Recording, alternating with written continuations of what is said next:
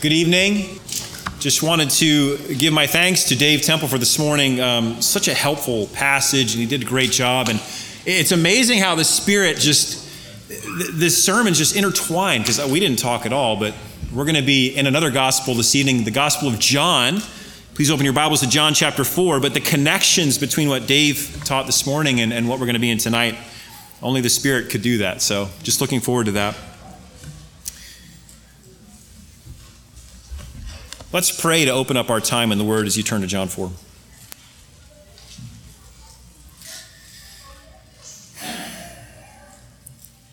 Father, it is a tremendous blessing that we get to gather as a body to study the deep and abundant and rich truths that are contained in your Word. We are, Lord, so dependent upon you for any spiritual life, any understanding. And so we praise you for your Son who has granted us life, and for your Spirit who has regenerated us. And Lord, we have your truth, so we praise you and thank you. Lord, we want to live in such a way that is honoring to you. We want to grow in an understanding of you so that we may worship you more deeply and more fully. We pray that that would occur this evening. Be glorified this evening through your word. In Jesus' name, amen. Well, I don't know if you're like me, but sometimes I can be prone to become, you could call it cynical of certain people when it comes to the possibility of salvation. It could be the hardness of the heart of the person that I may be talking to that could lead to my cynicism. It could be their complete blindness to anything spiritual that can cause me to become cynical. But sometimes, if I'm honest, sometimes the cynicism just comes down to someone's background. They're just different than me. But the irony of that is really rich, because the Lord chose to save me as a wretched prodigal, who had deceived myself for so many years. So the fact that I would become cynical is ridiculous. I think that cynicism can sometimes be where our heart goes. Our heart can go, though, when it comes to the salvation of the lost. We can get to the point where we can think of someone as being hopeless, beyond saving. And of course, we don't come out and say that. We know too much to do that, but our actions prove that to be the case. I mean, sometimes we just give up. Sometimes we may lose our fervency in giving someone the truth as we often would. Or we just withhold the gospel entirely from someone because we have some preconceived idea of how they will respond to it. I mean, if you're prone to be cynical, that there are people who are too far gone to be saved or too different to be saved, then I pray that this account tonight in John 4 will reset our thinking. Because Jesus, in this account, he reaches out to a woman who, by worldly standards, was far too gone and way too sinful to be saved. Jesus reaches out to her anyway. This is going to show us that there's no one too far gone to be saved. Praise the Lord. He reaches into the hearts of those who we would think are impossible to reach, and he rescues those that we can tend to sinfully look down on in our hearts. Nowhere is this truth better illustrated than in this account of the woman at the well. Now, before we begin verse 1, I'm going to apologize to you in advance, because I'm going to try to get through verses 1 to 42 of John 4. I'm going to try to get you out before the morning. I certainly will not be able to scratch every theological itch you may have when we come across some of these, because there are some rich truths in this account. But I do pray that at the end you'll be able to understand this passage and understand the reasons why John included it in this gospel, and why it is so important for us to see how Jesus approached someone who, in the eyes of the world, was an outcast. Now, before we jump into John 4, let me bring you up to speed as to where we are in this account, because there are some connections to chapter 2 and chapter 3 that we cannot miss. Last week, if you were here, we looked at how Jesus cleaned out the temple. That was his first cleansing, and that occurred at the beginning of his ministry. And do you remember how the Jews responded to that? They responded in unbelief and mockery. By contrast, the disciples responded in faith. They responded with belief. They were reminded of truth. They were reminded of the scriptures when they saw what Jesus did in the temple. Now, right after that account in John 2:23, it says this, "Now when he was in Jerusalem at the Passover during the feast, many believed in his name, observing his signs which he was doing." And this is a very interesting passage here. He says, verse 24, "But Jesus on his part was not entrusting himself to them." He wasn't believing them. He wasn't believing their belief, for he knew all men. And because he did not need anyone to testify concerning man, because he knew what was in man. So you have people who profess to be believers who are genuine, and there are people who profess to be believers who are not genuine, and Jesus knows the difference between the two. Now notice in verse 25, there's a repetition of a word there that is important to see. Did not need anyone to testify concerning man, for he himself knew what was in man. And now look at chapter 3, verse 1. Lo and behold, what we have a man of the Pharisees named Nicodemus. So you have Jesus saying, I know the hearts of all men. And now you have a man named Nicodemus, and he's a ruler of the Jews. So in Nicodemus, you have someone who is at the top of the religious ladder in Judaism. He's well off. He is well respected. He is very knowledgeable of the law. He's so knowledgeable to the point where Jesus calls him in verse 10 of chapter 3. He says he is the teacher of Israel. So Nicodemus was considered to be at the highest level of understanding and instruction in the land of Israel. He was at the top of the ladder. But Jesus gives him a stinging rebuke in verse 12, which exposed the true heart of Nicodemus. He said, if I told you earthly things and you don't believe, how will you believe if I tell you heavenly things? Jesus exposes the top of the Jewish religious ladder as an unbeliever, at least at this point in his life, if church history is accurate.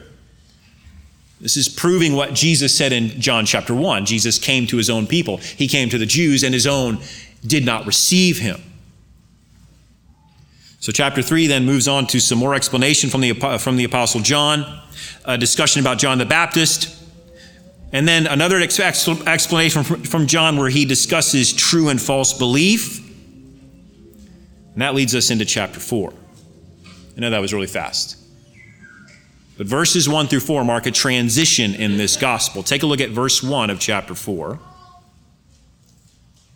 It says, "Therefore, when the Lord knew that the Pharisees had heard that Jesus was making and baptizing more disciples than John, although Jesus himself was not baptizing, but his disciples were, he left Judea and went away again into Galilee. And he had to pass through Samaria." So the disciples of Jesus are baptizing right alongside of John the Baptist's disciples. The Pharisees get wind of it.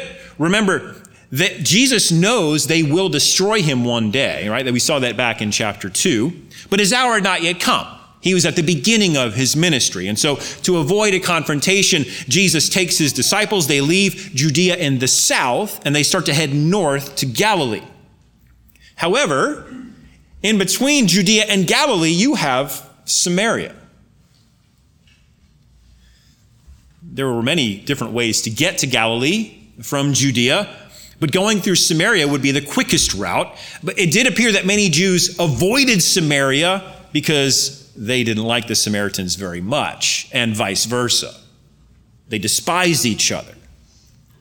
And the hostility goes back 700 years to the conquering of the Assyrians, the conquering of Israel by the Assyrians. The Assyrians, when the Assyrians had conquered Israel, they took many Jews captive, but they left some in the land, and then they interspersed some of their own people in with the Jews. And then they got married, and so you had Gentiles mixed with Jews. You had what the Jews would consider to be half-breeds. The religion got mixed. So the prejudice between the Jews and the Samaritans went back a long way. It's interesting, though, that Jesus does not care at all about the historical animosity between the Jews and the Samaritans. He goes right through Samaria to Galilee, and John records this account, and we know from the Apostle John that Jesus has a divine appointment in Samaria. Look at verse 5. So he came to a city of Samaria called Sychar, near the parcel of ground that Jacob gave to his son Joseph, and Jacob's well was there. And so Jesus, being wearied from his journey, was sitting thus by the well, and it was about the 6th hour. John is very deliberate in his language here. He says that Jesus came to this city called Sychar. And he mentions the field that Jacob gave to Joseph, as well as the well that Jacob had dug. So the allusions back to the early Jewish patriarchs is pretty obvious here. Tradition also tells us that Joseph's tomb was near there. Now, the journey from where Jesus probably was down in Judea up to the town of Sychar was about 20 miles. And it was not an easy 20 miles. It's up and down. It's over rocky terrain.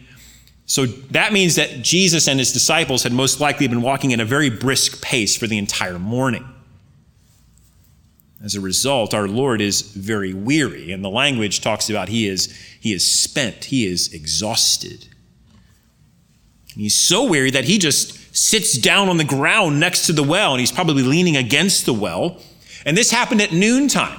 That's what the 6th hour is. And so the heat of the sun is right overhead. It's beating down on him. This is just an incredible example of the humanity of Jesus. He was tired and thirsty, just like we become tired and thirsty. That leads us into verse 7. Let me just briefly, right here, give you an outline just to hang your thoughts on as we walk through the rest of this passage. And in this encounter with the woman at the well, the Apostle John provides 5 dramatic scenes that reveal the substance of genuine salvation.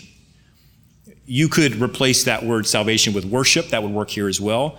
5 scenes that reveal the substance of genuine worship or salvation. But as I give you that outline, let me give you a little caveat, because what we saw last week in John 2 also applies here. We have an immediate theme, a more immediate theme in this passage of a pure worship, true belief, genuine salvation. But all of that immediate theme is superseded by a broader theme of the fact that Jesus is the Messiah. And that was what John set out to prove in this gospel. We'll see that in a few places here in John 4, but just realize the fact that you have these 2 themes. You have the immediate theme of pure worship and salvation, but the broader theme of the fact that Jesus is who he said he is. Okay, our first scene here begins in verse 7, and that is the encounter. The encounter.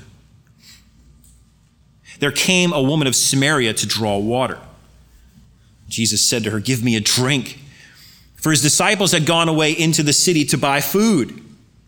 Therefore the Samaritan woman said to him, "How is it that you, being a Jew, ask me for a drink, since I am a Samaritan woman?" For the Jews have no dealings with Samaritans. Now stop there for a second, because I want you to grasp just how shocking those verses are. Might not seem shocking to us, but they were shocking at the time. So first, this woman is coming at noontime to draw water, right in the heat of the day.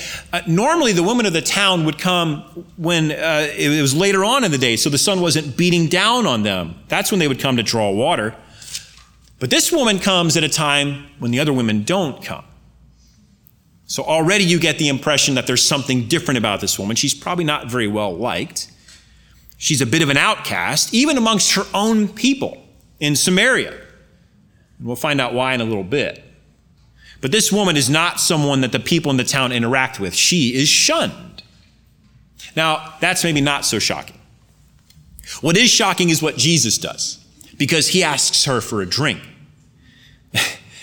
This was not done back in that time. Men did not talk to women in public at all, not even their wives. So this was already a massive breach of etiquette in that culture. But even more shocking than that is that this is a Samaritan woman. The Jews despise the Samaritans, as I mentioned earlier, and you can see that at the end of verse 9, right? The Jews have no dealings with Samaritans. So this person that Jesus is talking to and asks for a drink, this person has 3 strikes against her, at least in Jewish eyes. First, she's a woman.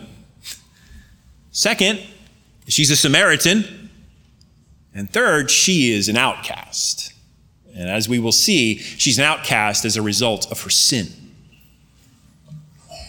She's rejected by her own people. She's rejected by the Samaritans, and she's also rejected by those who were not her people, the Jews. So she's a double outcast, you could say. Nobody in the world likes her. Now contrast her with Nicodemus back in chapter 3. Nicodemus was an arch-Pharisee. He was a man who was honored. He was a Jew, and he was most certainly not considered to be a sinner. He would have been considered to be a pillar of morality in Jewish culture. It's interesting, too, that Nicodemus came by night and sought out Jesus. This woman didn't seek him at all. Jesus confronted Nicodemus and exposed him and showed him his desperate need for rebirth. Jesus showed Nicodemus his need for the Messiah. And in response, here's Nicodemus' last words in John 3. He says, "How can these things be?" That is the preeminent Jew's response to Jesus. How can these things be? Unbelief. Later on, we will see this Samaritan woman's response to Jesus, but the contrast is unavoidable. Jesus is showing that those who are of the highest religious pedigree, those who are really moral, they still need Christ. He's also showing that the most despised and sinful and spiritually ignorant outcast also needs Christ. You must be born again if you wish to have eternal life, and it doesn't matter which camp you fall in. Now, unlike us, Jesus does not show favorites. He has no prejudice. His offer of salvation comes to all, and we all know John 3:16, right? For God so loved the world. Every human has been made in God's image, and every human has an eternal soul. Jesus asking this woman for a drink was a massive breach of cultural norms, but he didn't care. Tradition, culture, that didn't matter to Jesus. He knew this woman's deepest need, and he was willing to go and meet it. It's a good question to ask ourselves. Are we willing to do the same for those that we might consider to be social outcasts? Do they need the gospel? Right. Now, wisdom should, of course, guide us, but do we sometimes move away from people that we consider to be lower than us instead of toward them? Verse 10. Jesus answered and said to her, "If you knew the gift of God, and who it is who says to you, 'Give me a drink,' you would have asked him, and he would have given you living water." She said to him, "Sir, you have nothing to draw with, and the well is deep. Where then do you get that living water? You're not greater than our father Jacob, are you, who gave us the well and drank of it himself and his sons and his cattle?" And Jesus answered and said to her, "Everyone who drinks of this water will thirst again, but whoever drinks of the water that I will give him shall never thirst. But the water that I will give him will become in him a well of water springing up to eternal life." Jesus tells this outcast woman, you have no idea who you're talking to, and you don't even know the questions to ask. You have no idea the immeasurable gift that you could receive from the Lord if only you would ask him. This is a very revealing passage because with one sentence, Jesus tells this woman as well as us that he has the ability to give someone the gift of God. Now, this must be a very unique man that this woman is talking to, though she doesn't know it yet. And he even specifies what it is that he could give her. What is this gift of God? At the end of verse 10, he says, he would have given you living water. Now, this statement for living water is ironic in and of itself because back in those times, they sometimes thought of living water as just moving water, right? So she may have interpreted Jesus' words as being, it's just a river or a stream that he's talking about. It's interesting that she's thinking on earthly terms because she is blind to spiritual matters and probably didn't hear that whole statement that this is the gift of God. No, Nicodemus is no different, right? When Jesus told him that he must be born again, Nicodemus didn't think of spiritual matters. He thought of, well, how can I re-enter my mother's womb and be reborn? That's impossible. He thought physical. He thought earthly. It's interesting that Nicodemus was just as blind to spiritual realities as the Samaritan woman is, a woman that he would have absolutely despised, but they're both in the same camp. In verse 11, it appears that the woman thinks that Jesus is trying to poke fun at her. And she responds with what might be a bit of incredulity, maybe a bit of sarcasm. She might even be offended. You don't have a bucket to get water. The well is deep. What are you talking about with this living water? Jacob's our father. He gave us this well. You're saying you're greater than Jacob? By the way, Jacob's well still exists today. It's in the basement of an Orthodox church in Palestine. You can still drink water from it today, 4,000 years later. The depth of the well is reduced over time. It's about 70 feet deep now, but at that time, it was probably more like 100 feet deep. It's a long way down. So think about this Samaritan woman. You can imagine how much of her life was spent coming to this well, dropping the bucket down 100 feet, pulling it up, filling up her big pitcher, dropping the bucket back down, pulling it up, filling it up. I mean, it would have been time consuming. It would have been physically taxing. And she did this every day. Remember also, she's coming in the middle of the day, during the heat of the day, to avoid the other women. So if there's any other source of water, and this man knows about it, I want that water. Where do I get it? This is what she says in verse 15. Sir, give me this water so I won't be thirsty, nor come all the way here to draw. So she's thinking on earthly terms. She's thinking physical thirst. And it's almost like she's just kind of playing with the idea in her mind. One commentator says it like this. Well, it's nice to think that this might be possible, what this guy's saying. She might not have understood at the moment, but we know that the living water that Jesus offers is far superior to any water you can get on this earth. As a matter of fact, it's infinitely superior to any water you could ever have on this earth. And there's a few notes of comparison here that I want you to look at and consider. First, notice that the woman talks about Jacob giving the well to them. But Jesus says that he could give her living water. So this is an example of the lesser to the greater. Jacob could only provide, physical water from a well, but Jesus can give you living water. A second thing to note is that Jesus is the one who gives the water, as I noted earlier, and he's the only one who can give this water. Third, a comparison of the two waters is another example of the lesser to the greater. Living water is different than physical water because if you drink physical water, you will get thirsty again. But if you drink living water, you'll never thirst again, and you only need to drink it once. Also, living water produces eternal life, not just temporary life that physical water provides. Well, then that begs the question, right? Then what is living water? What is Jesus talking about? Well, there is a direct connection between living water and the Holy Spirit. Now, had this woman had spiritual understanding, she would have connected living water and rivers of water to the Lord. But it was interesting about the Samaritan religion. They held the Pentateuch as being from God, and the rest of the scriptures they threw out. Her issue, too, also is she's spiritually blind and does not understand these things. But there are many verses in the Old Testament that connect the Lord to living water. Let me just read a few of them to you.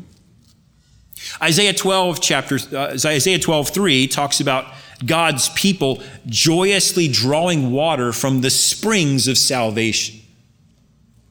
Isaiah 55:1, Ho, everyone who thirsts, come to the waters.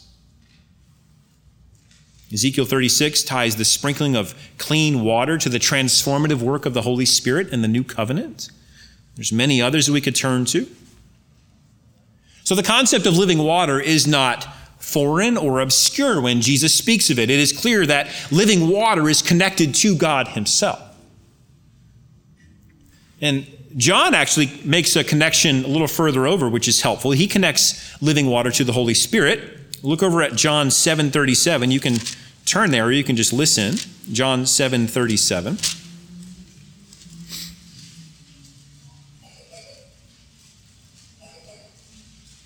Now on the last day, the great day of the feast, Jesus stood and cried out, saying, "If anyone is thirsty, let him come to me and drink. He who believes in me, as the scripture said, from his innermost being will flow rivers of living water." But this he spoke of the Spirit, whom those who believed in him were to receive, for the Spirit was not yet given, because Jesus was not yet glorified. So when you think of living water, think of the transformative work of the Holy Spirit in salvation. Think of regeneration and cleansing. You can turn back to John 4. The Samaritan woman didn't understand any of this. But if she thought that Jesus was a bit of a crackpot at this point, she wouldn't be thinking that with her next interaction with him. And that leads us to our second scene, and that is the exposure. The exposure. The woman asked for living water in verse 15. In verse 16, Jesus gives us his response to her. He said to her, "Go, call your husband and come here." The tone of the conversation now shifts dramatically. The woman answered and said, "I have no husband." All of a sudden, she's at a loss for words. Jesus said to her, "You've correctly said, 'I have no husband,' for you've had 5 husbands, and the one whom you now have is not your husband. This you have said truly." It's noon. You have to wonder if that woman feels like the sun is a big, gigantic spotlight shining right on her at this point, right? She is exposed, and the Son of God is the one exposing her right now. You've had 5 husbands, and the one with whom you're living with now is not your husband. This would have been scandalous in that time. She's had 5 husbands, and now she's living in immorality with someone who is not her husband. Now you see why she was such an outcast. Now you see why she was coming at noon to draw water. But Jesus is getting right to the heart of the matter here. Very interesting. She asked him for living water, and what does he do? This exposes her heart and shows her what her biggest detriment is. The Samaritan woman does not understand her true need. Her true thirst is spiritual. And her problem is that she is spiritually dead because of her sin. And the only one that can help her is sitting down exhausted at a well. This is instructive for us, though, because it tells us that you must understand that you are a sinner in need of grace before you can receive the gift of living water from the hand of the Son of God. Notice also, remember back in verse 6, Jesus is weary and tired. And so that was a display of his humanity. Here in verse 18, though, the fact that he could just cut right through this woman's heart, pierce it, lay it bare, that's a display of his divinity.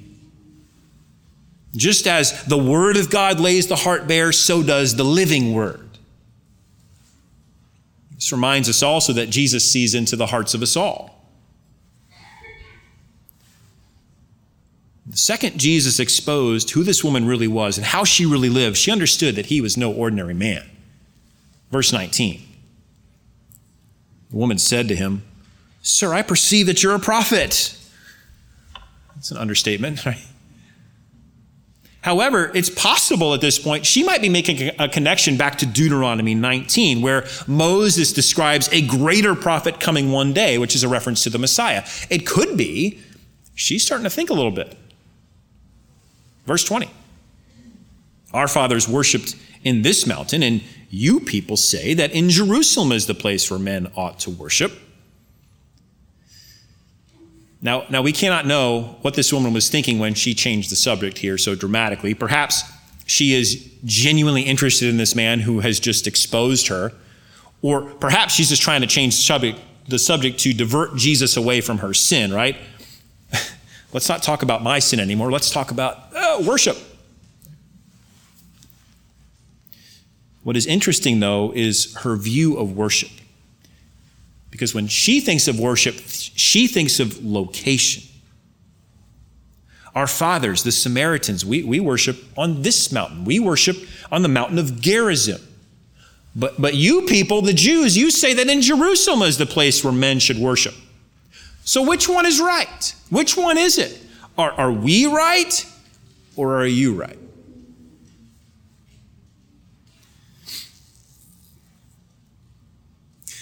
Verse 21. Jesus said to her, "Woman, believe me, an hour is coming when neither in this mountain nor in Jerusalem will you worship the Father. You worship what you do not know. We worship what we know, for salvation is from the Jews. But an hour is coming, and now is, when the true worshipers will worship the Father in spirit and truth. For such people the Father seeks to be his worshipers. God is spirit, and those who worship him must worship in spirit and truth." Jesus does respond to her curiosity, but certainly not in the way she was expecting. "Believe me, woman. You've called me a prophet. Believe me. I am telling you what is going to happen. There is coming a time very soon, and the hour is actually here because I'm here, when the true worshipers of Yahweh won't worship him on Gerizim or in Jerusalem." Notice that Jesus addresses God as the Father. Earlier in verse 11, this woman had appealed to Jacob as the father of her people. Jesus is appealing to a much higher authority here, and she and the Samaritans were mistaken in their claim of Jacob as their father.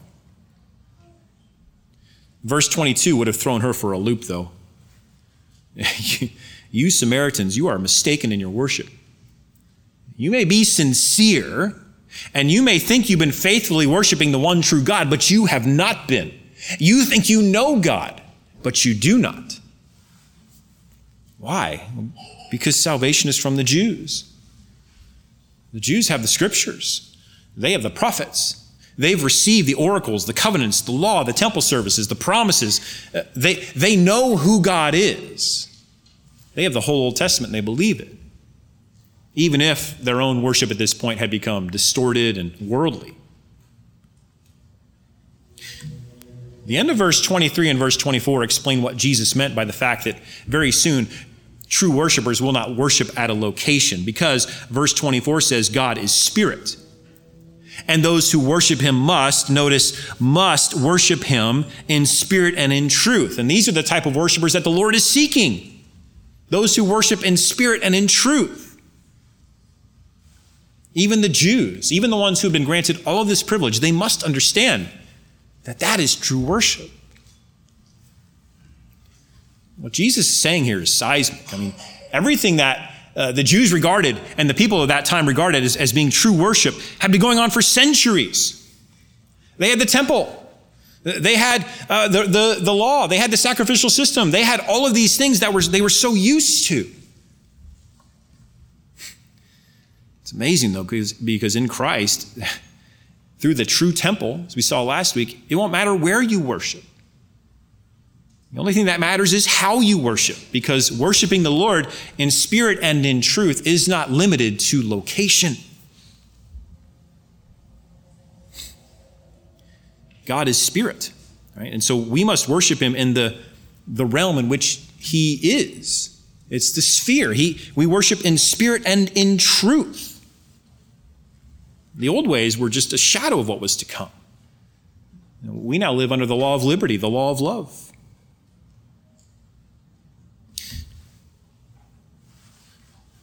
John explains that you must worship the Lord in spirit because God is spirit. He doesn't have a physical form, right?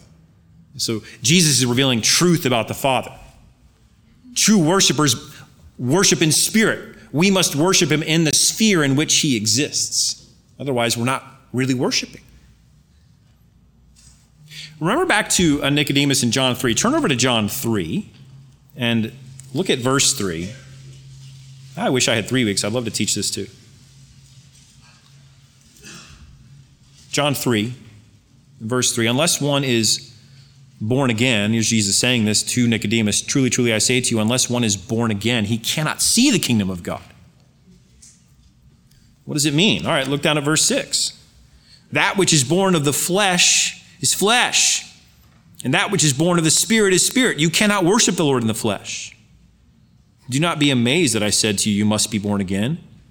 The wind blows where it wishes, and you hear the sound of it, but do not know where it comes from and where it is going. So is everyone who is born of the Spirit. If you worship the Lord, you must worship him in spirit. It has to be internal. It has to be the inner man. It has to be transformational. You must be brought to life by the Holy Spirit. He must breathe life into your spirit. And the only way that you can be brought to life by the Holy Spirit is through the true temple, through the Son of God alone. So we must worship in spirit, but also in truth. And these two concepts are interchangeable, spirit and truth. The Holy Spirit is often referred to as the Spirit of truth. Jesus himself is called the truth, right? John 14:6, I am the way and the truth and the life. Jesus is full of grace and truth, John 1:14. We also have the word of truth. Truth permeates our worship.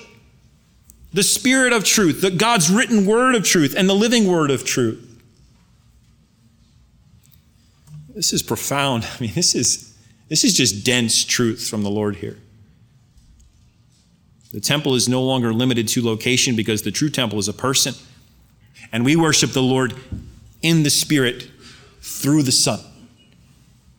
And his word renews our hearts and minds. It's incredible. If you truly desire to worship the Lord, then this is how you must worship. If you go anywhere outside of this, you're not worshiping. Turn back over to John 4.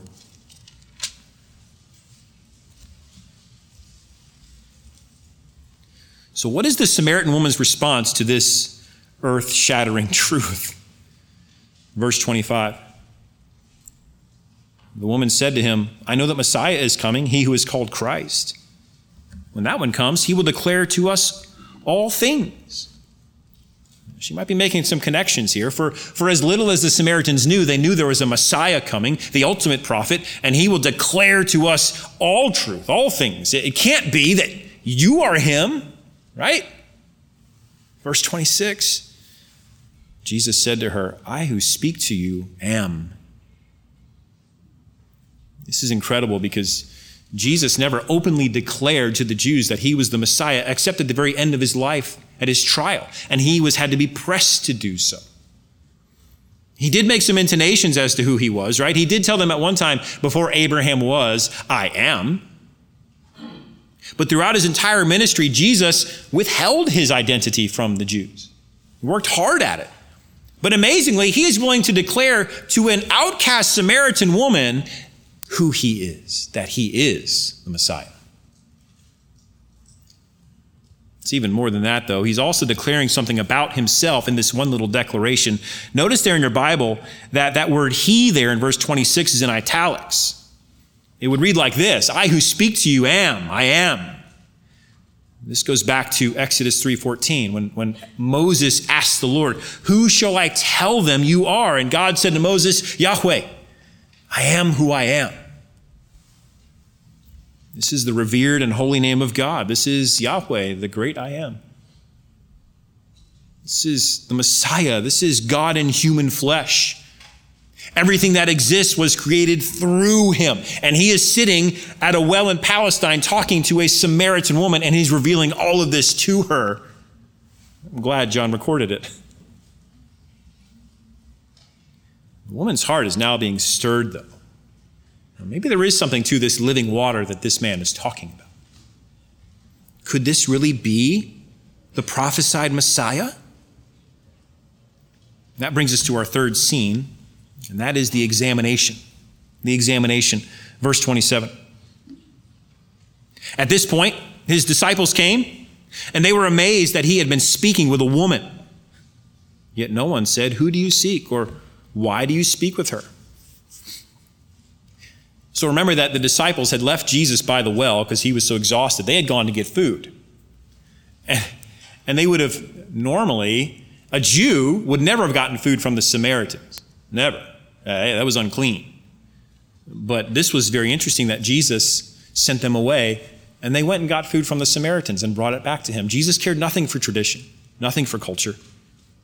There were no lines for him. But they return from their mission to get lunch. They see Jesus sitting by the well, and he's talking to a woman. Just then, that's the language there, just after Jesus declared to this woman who he was, the disciples just happened to show up. A little more divine providence. They are shocked at what they see because, remember, the Jews, they didn't talk to Samaritans, much less a Samaritan woman. But they don't ask Jesus, why are you talking to her? What are you doing? We don't know why they didn't ask him. There was the honor and respect that you would show toward a teacher, but many commentators mention that the disciples probably had learned to trust Jesus at this point and not to question him. Verse 28, so the woman left her water pot and went into the city and said to the men, "Come, see a man who told me all the things that I have done. This is not the Christ, is it?" The disciples come, they sit down and talk to Jesus. This woman leaves her water pot. She heads into the city and goes right to the men of the city. Now, we don't know why she left her water pot. A lot of speculation about that. Maybe she thought it would slow her down. Maybe she was so excited she just forgot it. Or maybe she realized that her spiritual thirst was more important than her physical thirst, and her spiritual thirst had now been satisfied by this man who was the Messiah. That might be reading into it a little bit too much, but I'd like to think that's the case. I do think that we can assume that she believed in Jesus at that moment. When Jesus told her who he was, she wasn't like, No, she believed it. She believed it. And we can assume that this is the case because of what she does. After talking to Jesus, the first thing she does instinctively is this: I have to tell others about this man. So she takes off, leaves behind her water pot, heads directly into the city to find the men of the city. And this could be a collective word for the people. But if this is men, regardless, this would be a strange occurrence, right? Because this woman avoided people. She avoided the women, much less the men. But now she has forgotten all of the social stigma that was attached to her. She doesn't care. She leaves her water pot. She takes off. She goes right to the city to tell the people about this man that she just met. Verse 29, come, see a man who told me all the things that I have done. This could not be the Christ, is it? I mean, the people of the city, they would have known about this woman's sin. It was notorious. Everybody knew about this woman. They knew who she was. Everyone knew about her sin. And then some unknown stranger comes into town and tells her everything about her, all her sordid history. That would have piqued their interest. And she is urging them, come now, come see him. Is this not the heart of evangelism? Is this not our calling to declare to others who Jesus is? Come, see who Jesus is. The woman is doing exactly what the apostles did back in chapter 1. This is the heart of belief. Andrew comes to Peter and says, we found the Messiah. Philip comes to Nathanael and he says, we have found the one that Moses wrote about. And Nathanael then asks a cynical question, can anything good come out of Nazareth?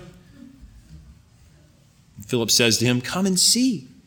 Come see this man and see for yourself. That's how the believing Jews responded to Jesus. And that's the same that this believing Samaritan woman, this is how she is responding as well to him. Verse 29, this is not the Christ, is it? Could this truly be the Messiah? Now, she's a witness of the Messiah, but now she's planting that thought in their minds as well.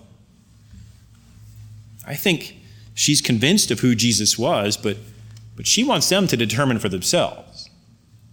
And there is a lot of wisdom in her approach, right? Think about who this woman is, the fact that she is a woman, and she's a notorious woman. If she had burst into the room saying, hey, I found the Messiah, come see him, they would have laughed at her, they would have mocked her. But she's appealing to their authority here. She's saying to them, come, Make an assessment of this man who told me my entire life. Is it possible, based on your examination, that this is the Christ? She must have been persuasive because verse 30 says, they went out of the city and were coming to him. They decided to see for themselves who this man was. That brings us to the fourth dramatic scene in this account, and that is the enlightenment. The enlightenment. Look at verse 31. Meanwhile, while the woman was declaring to the townspeople about this man, the disciples were urging Jesus, saying, Rabbi, eat. It may have been that when the disciples came to Jesus, he was obviously preoccupied talking to this woman, and apparently he was just sitting there deep in thought. He said to them, I have food to eat that you don't even know about. Verse 33, so the disciples were saying to one another, no one brought him anything to eat, did he? This is so typical in the Gospels. Jesus is talking about spiritual and eternal realities, and the disciples are thinking earthly and temporal. But what drives Jesus? What sustains our Lord? Verse 34. Jesus said to them, my food is to do the will of him who sent me and to accomplish his work. Jesus was completely committed to doing the will of the Father. He was the prophet who had been sent into the world. He was sent to reveal God to the world, and he was concerned for the souls of the lost. He was so concerned that it drove him to the cross. Are we driven by the same thing that drives Jesus? Are we concerned about kingdom work? Are we primarily concerned about souls? Or are we sometimes like the disciples with our minds preoccupied with earthly things? Jesus came to do the will of the Father, and that is what drove him every moment he walked this earth. In verse 35, Jesus expresses what the disciples' main concern should have been. Verse 35, do you not say, there are yet 4 months, and then comes the harvest? Behold, I say to you, lift up your eyes and look on the fields, that they are white for harvest. Now, there's some question as to what this is. This could be referring to the time that was going on when this account occurred. Perhaps it was 4 months before the harvest time. And when the grain was ready to harvest, it became white. But if this is the case, and it was still 4 months to go, the fields would have been green. So he could be being literal here, but it also could be proverbial. Don't you all say, right, this was a known idiom at that time, don't you all say, yet 4 months and then comes the harvest? Doesn't the harvest time come 4 months after the farmer sows his seed? You guys say this all the time. But I'm telling you that the harvest is happening right now. The spiritual harvest of souls is at hand. Verse 35. Behold, I say to you, lift up your eyes and look on the fields, that they are white for harvest. Now, while they are staring at the green fields, if that is the proper understanding, then as Jesus was telling his disciples these things, it could be that they could see the Samaritans coming up out of the city. And the type of dress that people wore back then was white robes. That would mean that amidst a backdrop of green fields, the white spiritual field of souls was coming toward them. And who cares about physical food at a time like that? Verse 36. Already he who reaps is receiving wages and is gathering fruit for life eternal, so that he who sows and he who reaps may rejoice together. For in this case the saying is true, one sows and another reaps. I sent you to reap that for which you have not labored. Others have labored, and you've entered into that labor. Jesus here is continuing the agricultural metaphor, right? In farming, the farmer sows the seed first, and then comes the reaping. That comes later. But now, when Jesus is here, spiritual sowing and reaping come together. The one who sows and the one who reaps, they rejoice together. In spiritual sowing and reaping, the crop is souls and the reward is eternal.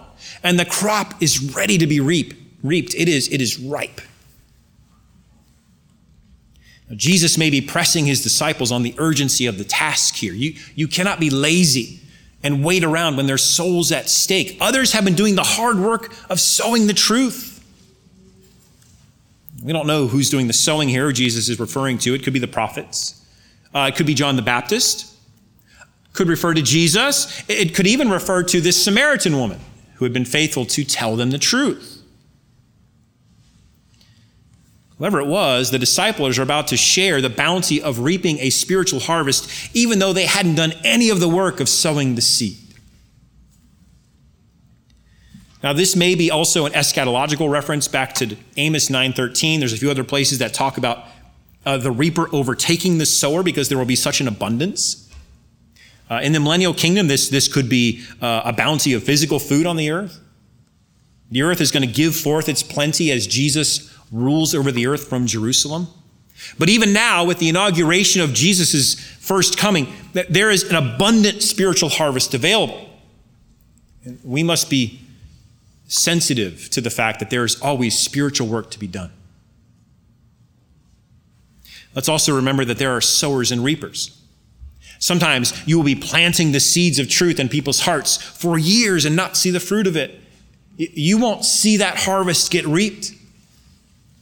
Someone else may come along and those seeds of truth have then taken root and then they get reaped.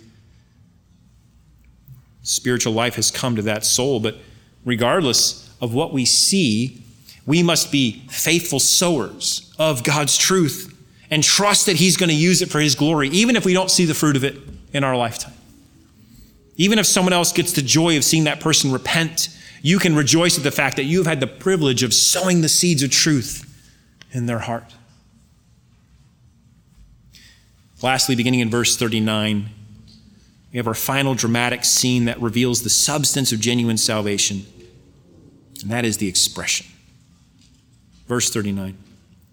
From that city, many of the Samaritans believed in him because of the word of the woman who testified, "He told me all the things that I had done."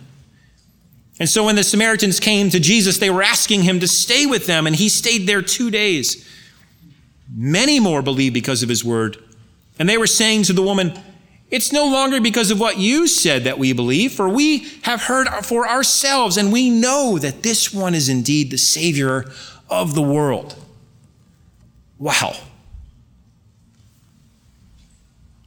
This is the response from the Samaritans, the ones that the Jews despised. The chosen people of God despised these people, and look at the testimony. Notice first that they believed because of the word of the woman who testified. The Samaritan woman, who was an outcast, had now become a soul winner. Jesus even stayed there 2 days, and he may have told them the truth about who he was, explained the word of God to them, told them about the Father. And after those 2 days, many more, verse 41, believed because of his word. There's a lot of reaping being done. And they were saying to the woman, "It's no longer because of what you said that we believe, for we have heard for ourselves and know that this one is indeed the Savior of the world." Jesus cared for those who were outcasts, for the despised. And they got saved. Why? Because he's the Savior of the world. What had been declared in John 3:17 had been proven to be true. God did not send his Son into the world to judge the world, but that the world through him might be saved, and the Samaritans were the fruit of that. Jesus is indeed the Messiah. He is the Son of God. He is the true temple, and he is the Savior of the world. Let's pray.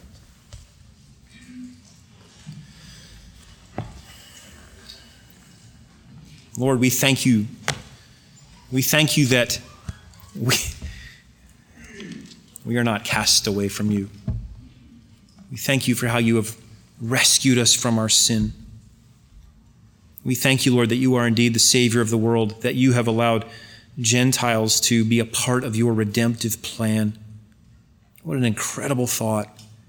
And we thank you because, Lord, many of us in this room are the fruit of that. We thank you, Lord, that the word has come even to us, just as it did to that outcast Samaritan woman. We thank you, Lord, that your concern is for souls.